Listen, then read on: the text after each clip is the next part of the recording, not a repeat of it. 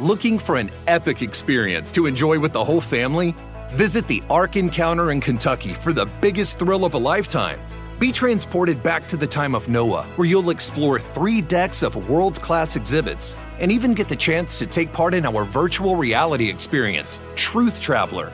Kids aren't the only ones who will have a blast. At the Ark, there's something for everyone.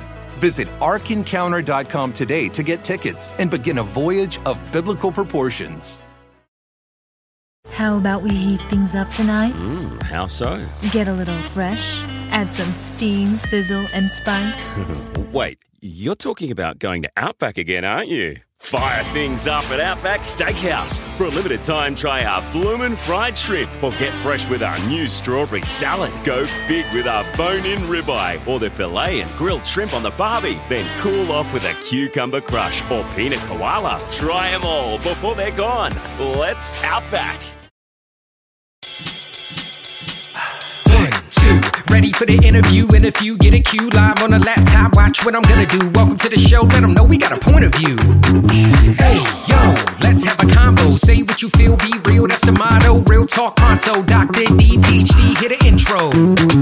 Hold up, wait, gotta be social. Network global, a home for the local.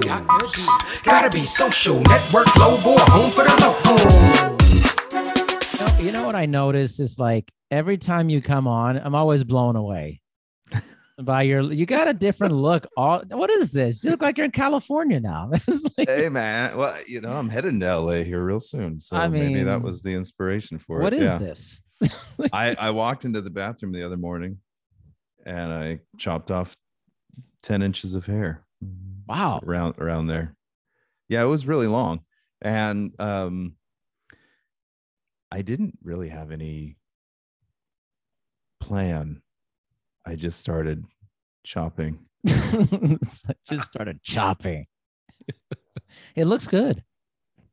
Well, thanks. My hair tends to be very forgiving. If somebody else would have done like a similar thing with less forgiving hair, it would look like a complete mess. But my hair just kind of does, wavy, curly things anyway. And so it's hard to tell that it's a bad haircut. Man, I mean, I was in San Diego at the beach recently. You look like a guy there that I saw. I was like, ready to go surfing. Like you just do. Like, I wish, man. San Diego is one of my favorite places in the world. Love San Diego. Such a great place. Yeah, I mean, I could just live on the beach in San Coronado. I could do that. Oh, good. So nice, right? Yeah. That's not the experience John Rambo's had. Like, no. I don't think he's ever had fun. Poor John Rambo. Well, he was on the wrong part of the West Coast. He was up in Washington. He needed to get down there to La Jolla, these kinds of places. I say that wrong, don't I? Is it La Jolla? La Jolla. Yeah. La Jolla. Yeah. I know I was saying it wrong, but I couldn't even spell it in my brain. I was like, how do you even spell that? It's okay. My wife called it La Jolla one time. Yeah. And I was like, no, that's not it. Definitely not it. Yeah. Last time we were down there, my wife was attending a conference. At the conference, Barack Obama was speaking. Yeah. And I was not attending the conference. So I just sped around on one of those little electric scooters all day long every day. But we went to La Jolla and we went to we did the kayaking thing there. Yeah. And nice. she got so seasick. It was too bad. There was dolphins right there. There was all this stuff. I was just enjoying the heck out of everything. And poor Shannon was like, oh no, that's bad.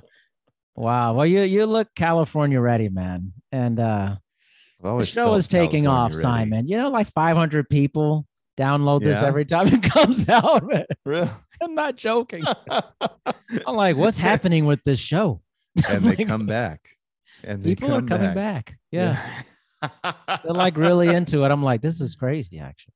Like, that's awesome. Yeah. I couldn't be happier for it's you and the show and for everything you're doing, because you are having so many interesting conversations. A lot.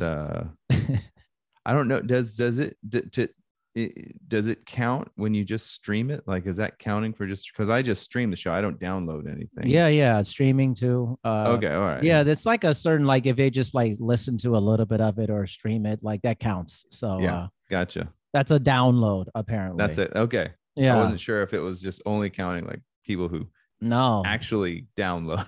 Because I never think about it really, because I'm just like, oh, we're just talking, and then I switched platforms to this red circle. I was like, oh, this seems like a new, different thing. And it's a more accurate representation of numbers. And I'm looking at our podcast. I'm like, this is weird.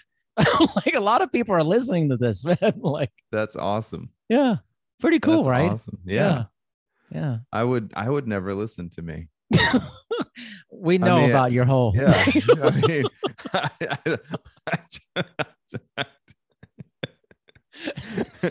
I don't want to jinx anything, but listen, if anybody's out there listening right now, whoever's out there listening right now, I mean, skip to the next episode or something. I don't know.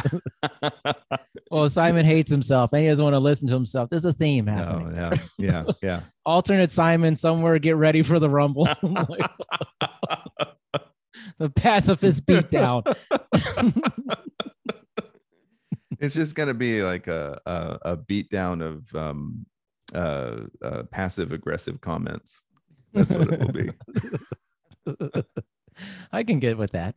Yeah. Huh. Oh. Red's really not your color, is it? No. Other Eli. Other Eli.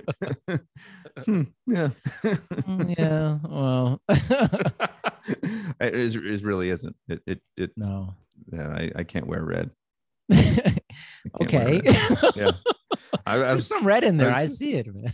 Well, I mean, I guess if I wear just like a red shirt, then you really see how like pale white translucent blotchy I am. I mean, there's just certain colors that people shouldn't wear. I mean, you have such a nice skin tone. You can probably just wear anything and it doesn't matter. Yeah, it's true. Yeah. But for me, I mean, my like Scandinavian, German, British heritage all combined to say, no, just wear gray. Wear gray. Gray is good for you. Stick with gray. Well, you're just like, you just skipped the boutique Viking phase that you're in. And now you're just like, I need a collage of all your looks. I just need a video of just all the Simon. Yeah, just play it through. Photo collage for you. Yeah. It's changing. Well, evolve or die. That's and I don't. This isn't even an evolution. I don't know what this is. It's just, I get bored real fast. I get bored with myself really fast. Interesting. And I think, what? It's just popped into my head. It was my kids saw this video. It just like popped up on Facebook, your memories from, whatever, how long ago. And there was some like workout video from like, I don't know, 3 years ago. And I basically kind of had the same haircut, believe it or not, that I was sporting, a week ago. It was slightly different, but it's basically the same. And they're like, Dad, your hair hasn't changed. I was like, well, yes, it has. And I didn't march in right away, but that must have been like the subconscious thing, just marching in, like, I'll show them whose hair has changed. I'm not doing that. This will crack you up, actually. So I'm in the shower right after cutting my hair, and my kids want to talk to me. My two youngest, Rainbow and Phineas, who aren't very young, by the way. They're 12 and 13 respectively. And anyway, they just come into the bathroom like, Dad, we're gonna ride our bikes over here or whatever. And I was like, okay, whatever. But I said, hey, Rainbow, look at the counter next to my sink, and there's just a big pile of hair. And she's like, Dad, did you cut your hair? And I was like, doy. Yeah. But anyway, then the next thing I hear is Phineas. He says, Dad, your hair is so soft. Can I keep it? Oh, all right. Yes, my son. I was like, get out of here, you little freak. Producing freaks over here. It's like, yeah, hold on. I'm going to trim my toenails here. I'll give you those too. Oh, God. Disturbing over here, man. I don't know what happens over there, but keep it to yourself. All right. I mean, you have 5 kids. One of them's bound to be a freak. You know what's funny? I was talking to somebody about this. I'm like, if you have let's say you have 10 kids, there's a high odds that one of them is going to be crazy, probably. Oh yeah. Yeah. Just numbers game, man. Yeah. I mean, that's what you're playing with, I mean, all the time. And we feel so lucky because all of our kids are just so great. I mean, yeah, they're all different. They all have, different strengths and weaknesses, different kinds of issues that they each personally deal with and things like that. But, I was just talking to my 18-year-old Moses about this on the phone last night. We were actually talking about the high concept of how much we think God is or is not involved in everything. And I was saying, Moses, I kind of equate that to genetics, where, if I thought God was involved in everything, then I'd have to blame him for every genetic defect that ever occurs. Yeah, because he's involved. And I've heard that kind of idea from certain religious friends of mine who've said, they've actually, we're talking about this in an anti-abortion stance. And they were saying there's so many miracles that have to happen for birth to occur that God has to be involved. And I was just like, yeah. I mean, we don't have to go down that road, but basically what I was telling my son last night, it was just like, I believe in the randomness of the universe. And I think when it's important to give thanks to God if you're a religious person, or it's just important to be grateful in any scenario, religious or non-religious. It's important to have that gratitude. And I was telling Moses, in our scenario, whether you direct that gratitude toward God or toward just the universe or toward your fellow human being, you need to be grateful that you were born kind of perfect. Yeah. Yeah. There's nothing wrong with you. Yeah. I mean, you're healthy, you're strong, and you were born into a family that has a wonderful support system around it. You're never going to have to worry about being homeless or destitute or things like that. You're never going to have to worry, in your lifetime, will you be taken care of? Because you were born into a time and place and a family in which you will be. Other people can't claim that. So ask yourself the question, does God play favorites? Does God favor you over somebody who wasn't born into that scenario, who didn't enjoy such an amazing genetics, et cetera, et cetera, et cetera. And so that was just my kind of way of explaining to him, I think God left us to our own devices. Yeah. I'm with you actually on a lot. I'm with you, but I think a lot of, what's funny? I was telling somebody, this has a wraparound point, but I was telling someone about our segment we do every 2 weeks. And at first they thought it was hilarious because we're reviewing movies. They're like, really? Really? It's actually popular. Okay. But I said, we have a lot of religious conversations. And I said, which is interesting, it's hard not to, but we're not trying. It just kind of happens, but I think we have a very similar viewpoint about this, of that. Last time we were talking, we were reviewing Demolition Man. And of course we got into religion still at the same time. Okay, yeah. And we were talking about, respecting other religious pathways and, taking different philosophies from it. And I think we're very similar. We respect it. And we're like, oh, there's a lot of good out there with that too. Yeah. But a lot of people they're very narrow with it. Yes, it's in every single aspect, every single thing you do. And I'm just the same way. I'm I don't think so, actually. I'm it's not determining football games, guys. Yeah. At what point, if I'm going to thank God for everything, I also have to blame God for everything.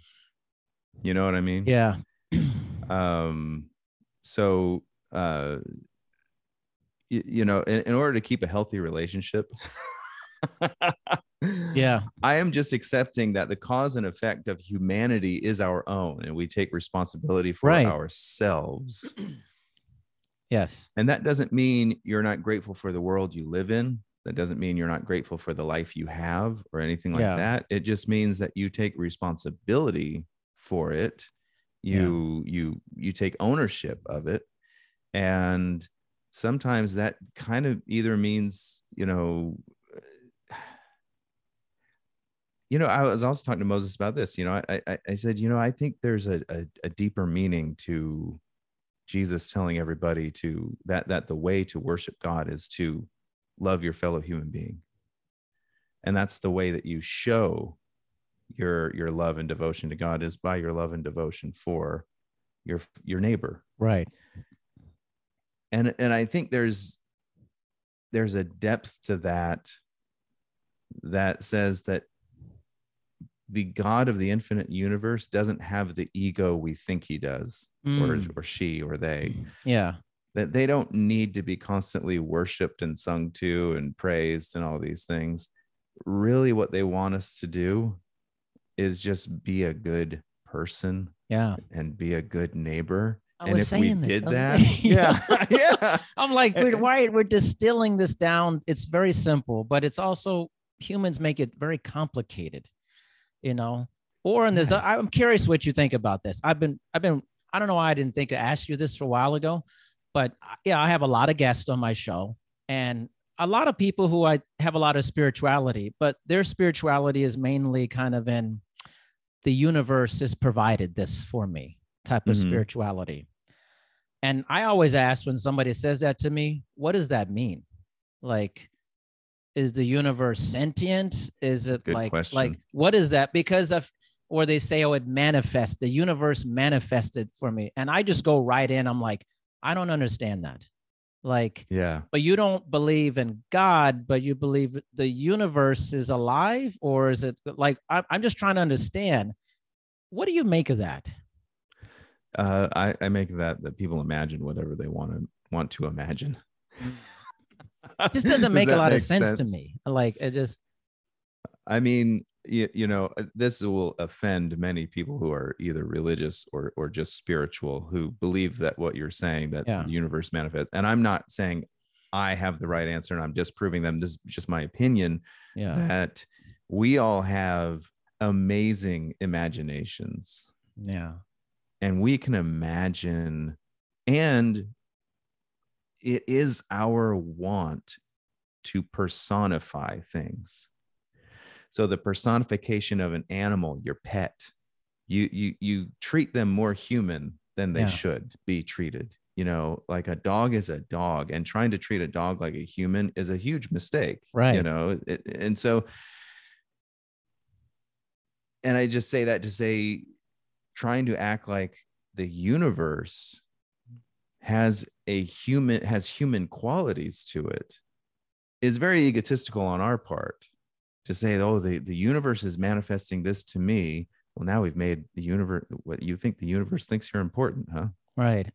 You really think that? you really think? Yeah. And that's just kind of my thing with God and everything.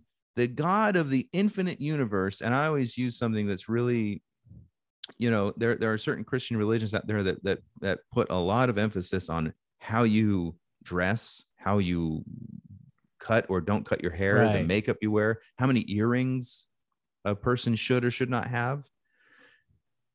And I always shrug my shoulders like, so you're saying the God of the infinite universe, the God who created everything that is seen and unseen, gives a crap about your fashion choices. Sounds ridiculous when you say it, right? So that's just another way of me saying, I just don't think God cares about most of the things we care about. And I think we just imagine so much of this junk, this mumbo jumbo that we just put on ourselves. There's been a lot of talk recently, and I've seen a lot of great posts. One just this morning, somebody said something like, maybe we should stop trying to imagine what a bunch of white slave owners thought our country should be, 250 years ago, and start just thinking about what's good for people today. Yeah.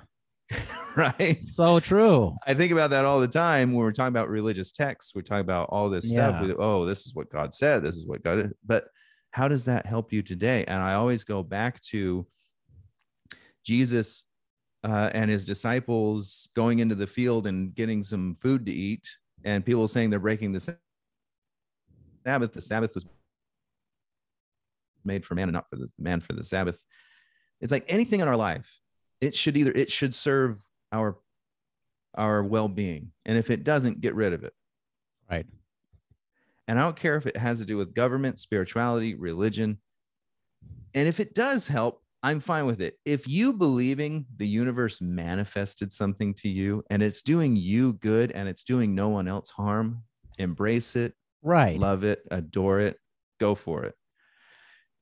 It's when you start telling me, that somebody's going to hell because they drink or smoke, sure, or they wear their hair the way you don't think they should, or they're Hindu and you're Christian. Yeah. Right. Gosh, I mean, if God really wanted everybody to be Christian, then he's just a really lousy, he's bad at it. God's bad at missionary work.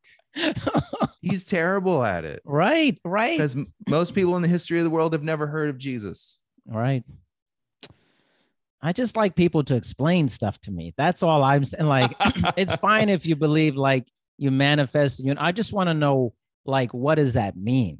Like, I'm a big operational definition person. I'm like, that's okay, good. Yeah. Just like, and so I cornered one of my guests one time, not in a bad way. I just was like, what does this mean? And they were telling me, I said, so you're saying like the universe gave you this job?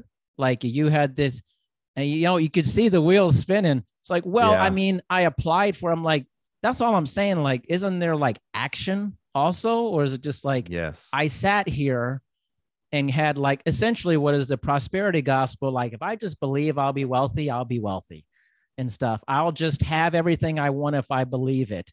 The universe tells me I'm going to be filthy rich. It must be happening, like.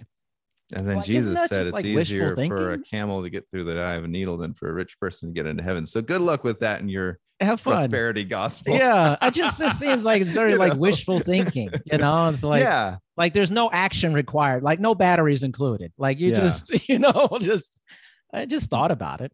What was the book that was super popular like 10 or 15 years ago? It was like where it's all about will. Yeah, it's like you will things to happen. What a bunch of bullshit. Yeah. I'm sorry.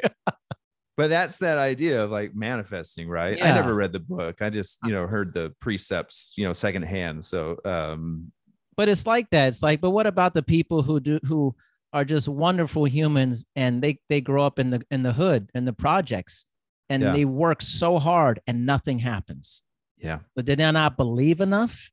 Did they just wish to be wealthy? And no, that's not life. That's not life. No, it's not life. But, we live in a very privileged society. Right. Or a lot of us do.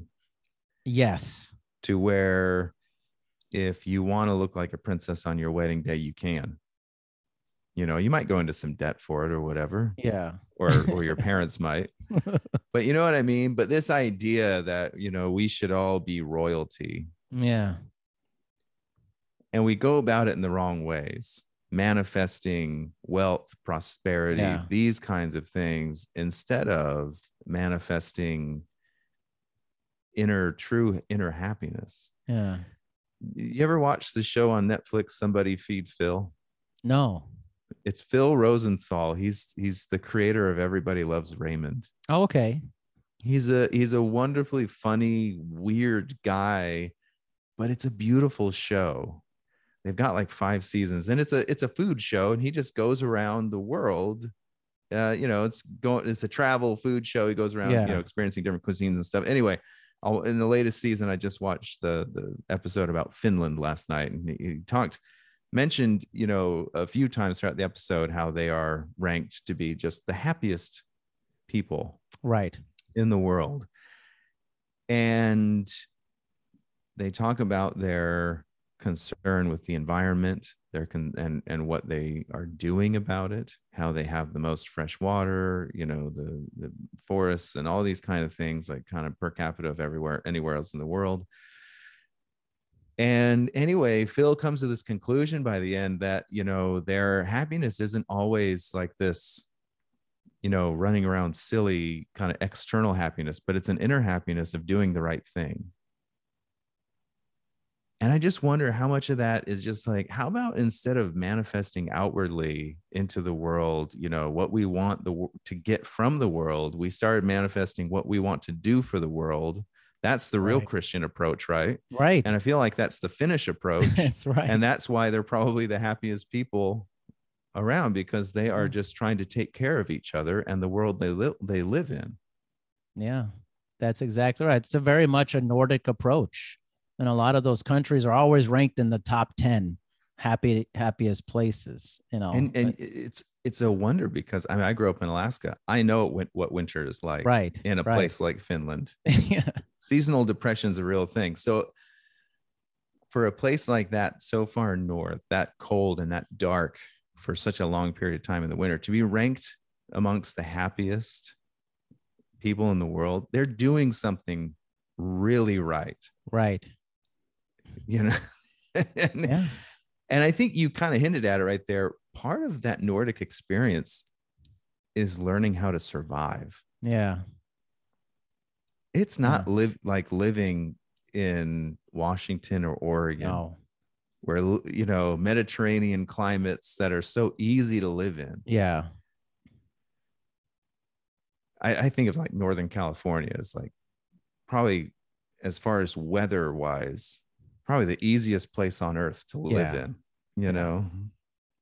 but you don't have to think much about survival of like, oh, if I stay outside too long, I'm going to die. No, you don't think about that. No. So, I mean, you're constantly thinking about the outdoors, how your environment affects you, how you affect your environment, how, things that are happening. I'm not saying everybody's like that everywhere in Alaska and Finland and things like that, but I'm saying that when maybe there is a part of that survival and making sure that your neighbor is surviving, a power outage in the dead of winter in Fairbanks, Alaska, when it's 40 below zero, is a different story from a power outage here in Florence, Alabama, for me. Right. It's a completely different thing. Yeah. There's a huge survival difference. Yeah. So anyway, boy, how about Rambo, huh? How about Rambo? How about John Rambo? Which actually I find, like, I love those movies, by the way. I'm like a massive fan, and I've rewatched all of them many times. So I have not seen the latest one. Oh, you haven't seen it? Yeah, it's pretty gruesome, actually. It's like a lot of decapitation and blood. Like, it's I heard it was. Actually, I didn't even watch the one before that. Oh, what? Yeah, that one was even worse. I feel like they just gotten away. The last couple ones got away from, like, with Vietnam, the story, and coming back and the soldiers. It was just like killing machine status. Like. And that's what it kind of felt like to me. And that's why I wasn't really interested in it, in them, because it felt like Expendables. Yeah. Yeah. Pretty much. Where it was just machismo, violence for the sake of it, like celebrating it. Yeah. And I'm not here to take a stand on that, but I'm just saying, as I get older, that appeals to me less and less. Well, Simon wants dialogue. He wants dialogue. Yeah. We know this with Simon. He wants talking. Yeah. Give me, I don't know. I've been watching Ted Lasso lately. Yeah. Have you seen that? I haven't been watching it. No. It's just joy. Yeah. And that's how I would describe that show. You don't watch that show for the plot. Yeah. Don't watch that show for,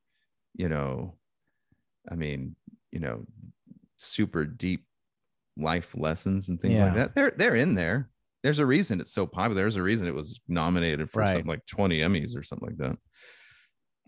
But the reason that I've been watching it is because it's just a joyful show. Yeah.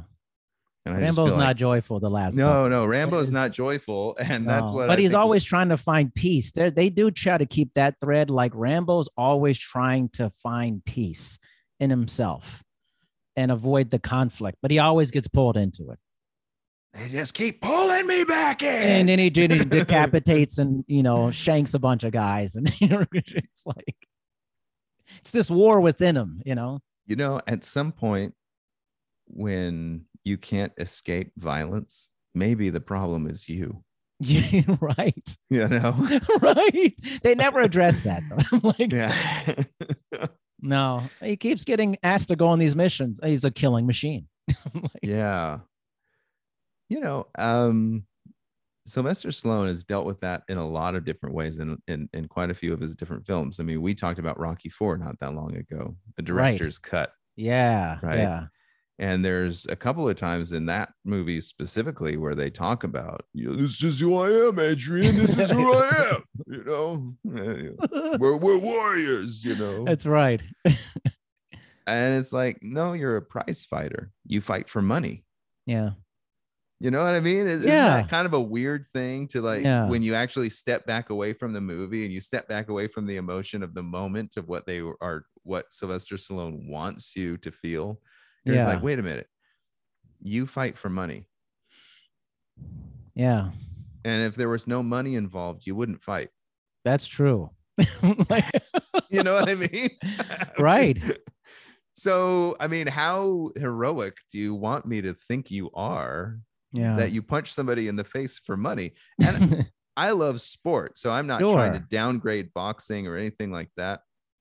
I'm just trying to say, like, when you try to tell me, oh, I'm a fighter, this is who I am, and blah, blah, blah. I'm just like, no, you're a guy who makes a lot of money punching somebody in the face. Right. Yeah. You would definitely not be doing this if there was no real money behind it. No, doing something else would be gone. Yeah, the passion's all gone. Yeah, which happens with a lot of guys. Like when they make a lot of money, the motivation starts going down real hard. Yeah. It's like, well, I made it. I mean, what Marvin Hagler said, it's hard to train when you're waking up in silk pajamas, the motivation just kind of goes out the door, man. Yeah. And I think one of the movies that best deals with that is that movie Warrior. We've brought that movie up before. The two brothers, and there's a firm motivation, and it's not an obnoxious amount of money that's gonna like save, it's gonna like make them obnoxiously rich, after taxes. What are they gonna get away with, like $500,000, and maybe they'll be able to save their house at that point, you know what I mean? Right. So there's just like but there's a real down-to-earth motivation for this. There isn't just like, oh, I have to fight because of, that's who I am. It's like, no, he's a teacher who's pretty good at fighting, and he thinks he has a chance at being able to get this financial gain to save his house and all this stuff. And there you have it. You know what I mean? And then the other brother who's wanting to make sure that the family of his fallen comrade, gets that money, And so we have real motivation, not just, I'm a fighter, that's who I am. That's what I do. Such a good impression. Like, well, I feel like you've been working on that. Seriously. My whole life. My whole life has been me in front of the mirror, shadow boxing. Yeah. What's your Schwarzenegger like? California. It's something like this. The governor of California will be back. That's pretty good too. You see what the thing with Rambo though is like First Blood, especially. It's like a real issue, like it's like right on the cusp of that time frame after Vietnam, soldiers. He's a drifter, basically. That's why that's a classic movie. It's so good because it's like it feels real, If it feels real because it feels like this could have happened. Yeah, that's right. And I know it kind of gets maybe a little blown out of proportion when, they're bringing in like the National Guard and they bring in all the, I mean, maybe it's a little blown out of proportion at that point. But up until that point, everything that happens in the movie feels like this could have happened. Yeah. And the John Rambo character at this point, he's good, but he's not like Marvel superhero good. What I mean? Yeah. Where he's just like untouchable by the common man. It's like, no, I mean, he's still struggling to do everything. Yeah. When he leaps from a cliff and onto a tree, he gets hurt real bad. Right. Yeah. It's not like, and injuries have consequences, unlike in future Rambo movies where injuries don't really have a lot of consequences. You know what I mean? It's like, well, I've been shot through the side, but I'll just burn it. That's and great. I'm not going to go into shock, and I'm not going to, I'm my favorite parts. But I'm not going to like, this is not going to hinder my activities. Like it would a normal person. I'm still going to be able to go and fight. I'm going to have a big old fight scene with some other guys. And this thing is like, my wound isn't going to reopen. And I'm not going to even it's not gonna... He took care of it, Simon. When he was in the cave, he took care of it. When you burn the skin, the inner muscle tissue and the inner organs heal themselves. That's what happens. He became like a superhero over time. He's legendary, Simon. How can't you get this? Well, I mean, that's what happens when you get a lot more ripped. Right. Once you get ripped like he did. I mean, he got really ripped. He was a muscular guy in the first movie, First Blood. But then for First Blood Part 2, I mean, he's out of control, ripped. Out of control. At that point, you don't even have to aim your gun anymore. You know what I mean? The best part, Simon, is when he gets on the plane and he's like, he's like, and it's like, and my watches, my daughter, she loves these movies. She's like, oh my God, he's over the top Jack, Daddy. He's loaded, ripped. Look at him. I was like, he is. He's ripped, man. It always makes me think of that scene in oh gosh, the Arnold Schwarzenegger movie. He goes to Mars. Oh, Total Recall. Total Recall. When he's using the jackhammer at the beginning. Yeah. And we're supposed to believe that this dude is just a construction work. He's just doing road construction. And he's not in the gym at all. Yeah. Yeah. And I mean, he seems to think that this is true too. He's like, this is what I did to get so muscular. I did no steroids or anything. I just held this jackhammer, and now my biceps are bigger than your skull. I mean, get your ass to Mars. Quaid. And I love the juxtaposition of the guy who's his fake friend, who's also working the construction site, and they're different body types. Way different. Like, that's the real construction worker. They all look like janitors in real life. And Arnold's is over there fooling himself, thinking this is who I am. This is me. I've always been ripped. You just gotta suspend reality. Yeah. It's like, oh yeah, and then like in Rambo, like the second one when he like can't get out of the chute coming out of the plane, he's just getting whipped into the plane. Yeah. He'd be dead, man. Yeah. There's just, there's a lot of that in especially older movies, and there's a lot of it in newer movies too, where people are just like, heroes are just like getting like hit in the head and stuff. And you're just like, come on, man. I feel like audiences today are just smarter than that. Yeah. And I feel like it kind of takes all of us. I mean, I know it does for me. It takes me right out of the movie when I see somebody receive a blow that would kill them instantly, and they just get back up. I'm okay. Yeah, I'm okay. It's like, I saw somebody get hit with a shovel in the face in a movie recently, and I was like, that person could be dead from that one hit, but magically they're up fighting and punching. How is that possible?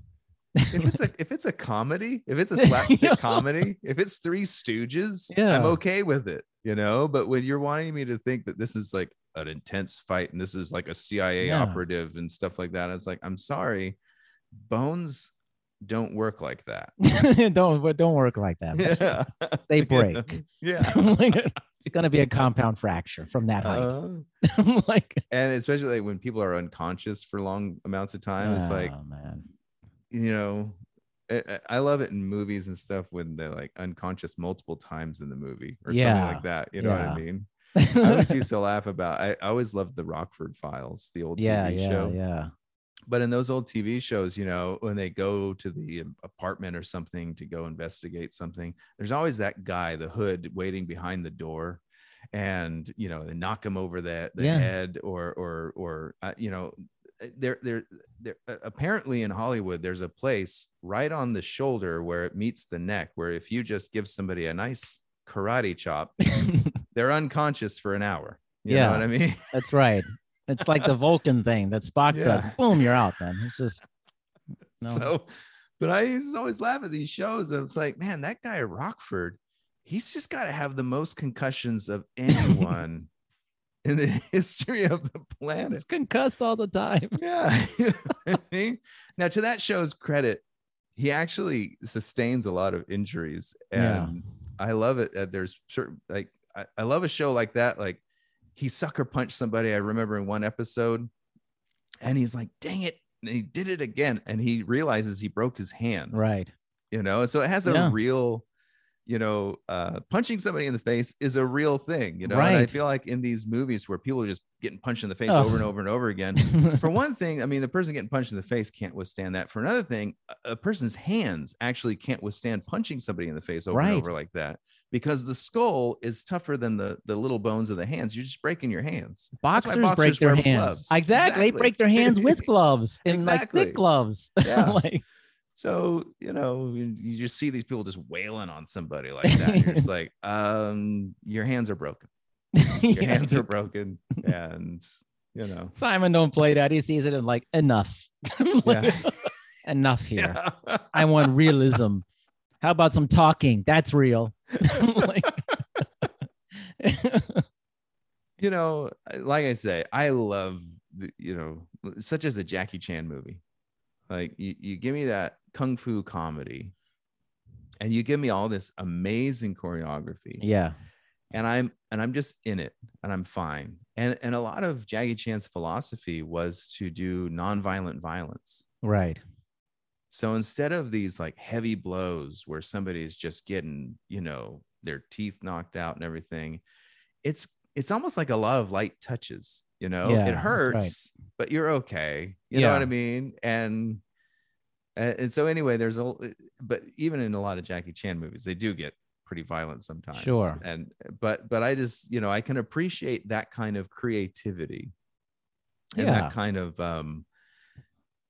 I don't know what you want to call it, make believe, because there's a comedic element to it. You know what I mean? Right.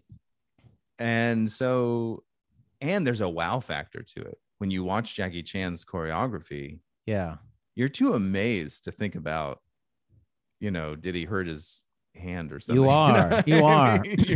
Like, Simon, you're just a more evolved person than me. I think you're more evolved than me in this area of life. You're like thinking about this, and you're like, oh, it's not. I sometimes think about it. I have like this sickness where I'm like, I get really thrown into like the dark dystopian thing.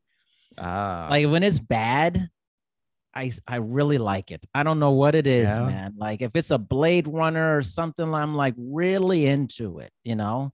Yeah. There's something, I'm a very lighthearted person, fun, but man, I like my movies fairly dark. I don't know what it is, man. Like you talked about joy. I'm not that into joy in movies. I don't know what it is though. Like a movie like Coda, I loved it. I thought it was good, but I'd much rather see like chaos in a movie. Like some scientific experiment went wrong and like it released the T virus or something. Oh, wait a minute. That happened. Oh, no, sorry. Yeah. Sorry. Like I've been watching Resident Evil on Netflix, the series. Oh, really? And it's like not that great, but it's also great at the same time. I don't know how to explain it. I've tried to watch one of those movies and I was like, well, if this is a sample of what these movies have to offer, then I guess I'm out. There's something about the apocalypse that's weirdly appealing. I don't know. I can get down with all that. You know, I think that's the appeal of the original, like the first two Terminator movies. Yeah. You know, after you get past two of them, the idea of the apocalypse starts to lose its sway for me. I'm just like, well, you've already saved the world a couple of times. I think we're good. Man. Come on. I think we're good. You know, I always think that in these movie series, That's my biggest beef with the Marvel universe. Yeah. It's like, how many times can you save the universe? Like a lot apparently. in a month. You know what I mean? Month. Because sometimes these movies are coming out the same month. You know what I mean? How much conflict can there be on a planetary scale? Yeah. I mean, so just in the last like week and a half or something, we watched the latest. Some of my kids have already seen it, but I hadn't seen them yet. So we watched the latest Spider-Man movie, which was the multiverse stuff happening. Yeah. Right. And then that leads right into the Doctor Strange movie. So like a week after that, we watched the Doctor Strange movie. And once again, it's like, I mean, in both of those movies, you have multi-dimensional conflict on a scale that could destroy everything. And I'm just like, it's not interesting after it really is a while. No, you know, I stopped watching it. Yeah. And I just always feel like, just bring it back down. I was talking to my kids about it, and I was asking them, do you guys think it would be more or less interesting for Doctor Strange to be more like a Fox Mulder? Yeah. Wouldn't that be great? Where his movie doesn't have to save the whole doggone universe, but there can be a mystical mystery that needs solved, and it can be very localized. It doesn't have to involve planet Earth. No. It can just be, you know, small town Washington state. You know what I mean? That's why I love the X-Files. You know, they do the whole alien, you know, subplot, you know, or overarching, you know, plot and everything. And that's sometimes interesting, sometimes not.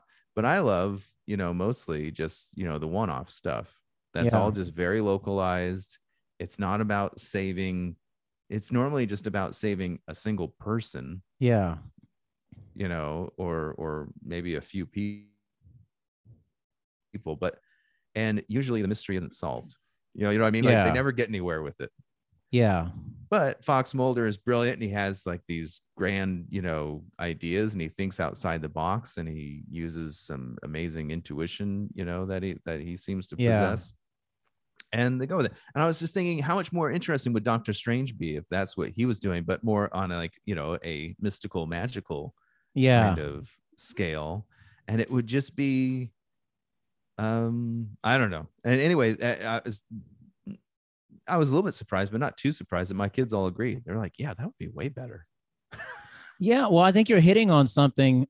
Maybe it's the same as but like, I'd like to see a superhero movie where like the person struggled with it dramatically. Like it was, I think Legion tried to pull that off on some level.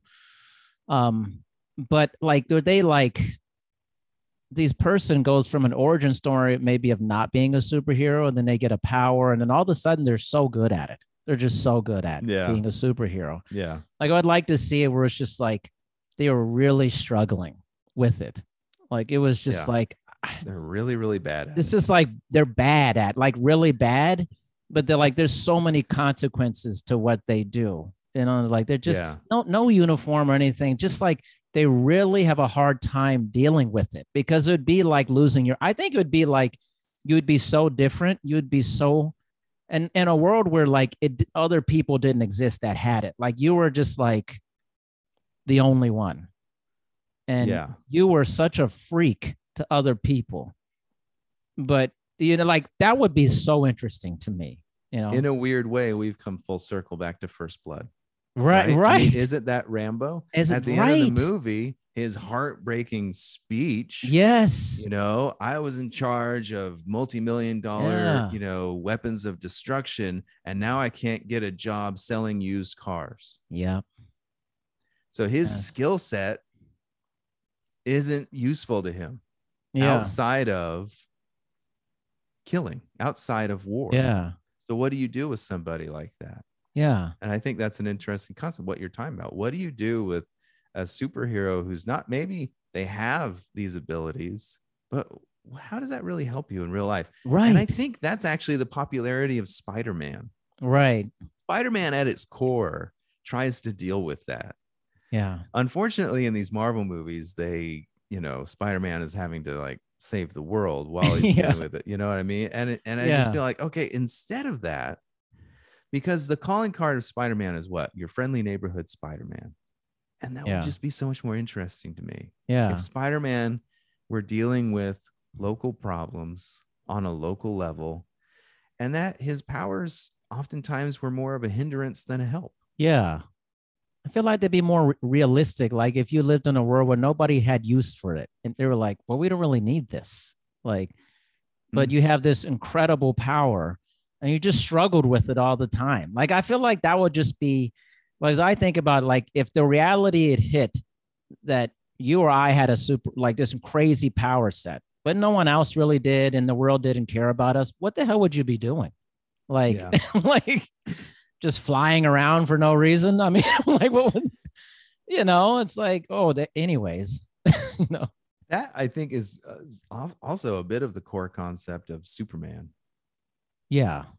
Lex Luthor hates Superman. Why? Because Superman can do all of this stuff. And Lex Luthor is, jealous, and he wants the powers of God because he feels like he's the superior being, and Superman, just by being born Kryptonian, has these powers. So there's a storyline, I don't know if you're familiar with it, called All-Star Superman. Mm-hmm. Yeah. And it deals with that struggle between Superman and Lex Luthor, and it's just a wonderful, wonderful way. And I'm going to spoil it. Okay. Sorry, people. I'm spoiling. All right? Spoiler so if alert. you don't want to know what happens in All-Star Superman, skip like a minute or two. But toward the end, Lex Luthor does get to have the powers of Superman. But Superman, in a very clever way, is able to make it so he doesn't have them very long. Let's just put it that way. Yeah. But I'm trying not to spoil too much. Mm-hmm. But in that moment where Lex Luthor loses those powers, he's like, what have you done? I saw everything. I could have fixed everything. So in that moment, Lex Luthor saw the world through Superman's eyes, and he saw how he could make, in his mind, everything better. He could just fix the world. And Superman's response to him, he said, if that really interested you, you would have done it already. Exactly. I just, what a powerful moment. Powerful. Such great writing in that All-Star Superman series. If you're even remotely a comic book fan and you haven't read All-Star Superman, go read the whole thing, because it's a very complex storyline. It goes through a lot of things. And to me, it's the ultimate Superman story. It's why Superman is interesting. It's the storyline of All-Star Superman. And for me, that's so much of like these Marvel movies and things like that, where it's just like they're constantly reacting to things. But I just feel like, I don't know, if they really wanted to have helped, they would have done it on a much more grounded level. Yeah. That's right. Like if Doctor Strange really wanted to be a help to humanity, he'd be helping on just a ground level way. You know what I mean? And I would just love to see that more out of these movies. And I know Kevin Feige watches this, listens to this podcast. Of course. I know Kevin. He's come on. Maybe more like the Punisher. Okay. A little more like that. More realistic. Guy gets beat up all the time. But, he's, I don't know, a lot of pain, heartache and pain. They try not to make these movies so dark. This is my thing is, like when, like Man of Steel, a lot of people hated it because they're like, oh, Superman kills Zod. He's not a killer. I'm like, but also, like, the reality is Superman probably is going to kill some people. And I mean, he probably killed a lot of people inadvertently, because wouldn't that be what happened if you had that level of power? Like, and they try to do that in Batman versus Superman, the fallout of the fighting. It just wasn't very good. These are the things where it's like some of the ideas are there. And I heard somebody talking about this, and I thought the way they talked about it was a very interesting way. They said there's a concept in writing, especially script writing, that's called first idea. The first idea is never the idea you should go with. Does that make sense? You know what I mean? Or it's like, but he was saying that most of these movies feel like they're going with the first idea. And that's what, and I totally agreed with that. Yeah. Because what's happening is that you want these characters to get to a certain point, and so you have to force them to get there. Yeah. Like you want Superman to have to kill Zod, so you have to force this scenario where it's like, but there were maybe 1,000 options that you could have taken other than what they took, but they want you to believe that there was no other option because they want you to just like be in the writer's room where they had that first idea and they just went with it. Right. Exactly. It's an unfortunate thing in so many of these movies, and I feel like a lot of these directors and writers don't know what to do with superpowered beings. I agree. Yeah. Because they keep trying to force these scenarios. But in most of these scenarios that these superpowered beings are forced into, it feels like they're forgetting about their superpowers. Does that make sense? Yeah, no, it makes a lot of sense. I mean, a lot of sense. In order for Batman v Superman, for that movie to exist, you have to forget that Superman has powers sometimes. I agree. Right. You're like, okay, thanks. You just have to forget that Superman is as fast as the Flash, can hear everything, can see through everything. So, I mean, you know, when Batman shoots him with the kryptonite shotgun blast, it's like, well, Superman could have seen, he would have seen it coming. Would have seen it. Yeah. He would have seen through the gun. He would have seen what's happening. He would have seen it. Superman doesn't have to breathe. He flies in outer space. Right. For that kryptonite shotgun to work, they show him breathing it in. I know. It's so weird. It's just so dumb. It's so dumb. I can't stand it. I've only watched that movie one time. Me too. I couldn't take it after that. And I still remember all this crap because it was so ingrained in my head how stupid it was. Okay. Sorry, I sound angry, but Simon's okay. We're gonna stop here. Simon's worked up. We're like, this is why the show was now foam over here. The show is now every 2 weeks because we have to accommodate Simon's anger. I just can't stand this stupid Superman writing. So bad. Simon, you the man. Always fun, man. I never know where this goes, but it's pretty good, man. Pretty good. I think we mentioned Rambo for like 2 minutes. We'll talk about it next time. Yeah. We'll talk about it next time, man. Simon, you the man. Until next time, man. Thanks, brother. We'll talk to you soon. All right. Gorgeous gaming, stunning streams, unbelievable bandwidth. It's another Lifestyles of Gagillionaires. Meet the AT&T Fiber customers winning at life with hyper gig speeds. Meet Gagillionaire Terry. While his love of streaming horror movies has him constantly on the edge of his seat, his internet bill won't give him a scare. Oh, don't go in there.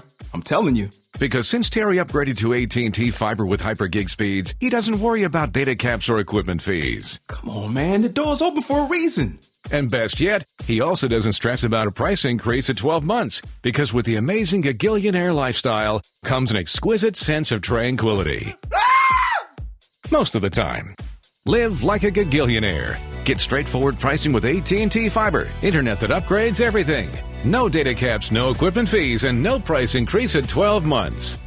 Limited availability in select areas. Visit att.com/hypergig for details. How about we heat things up tonight? How so? Get a little fresh, add some steam, sizzle, and spice.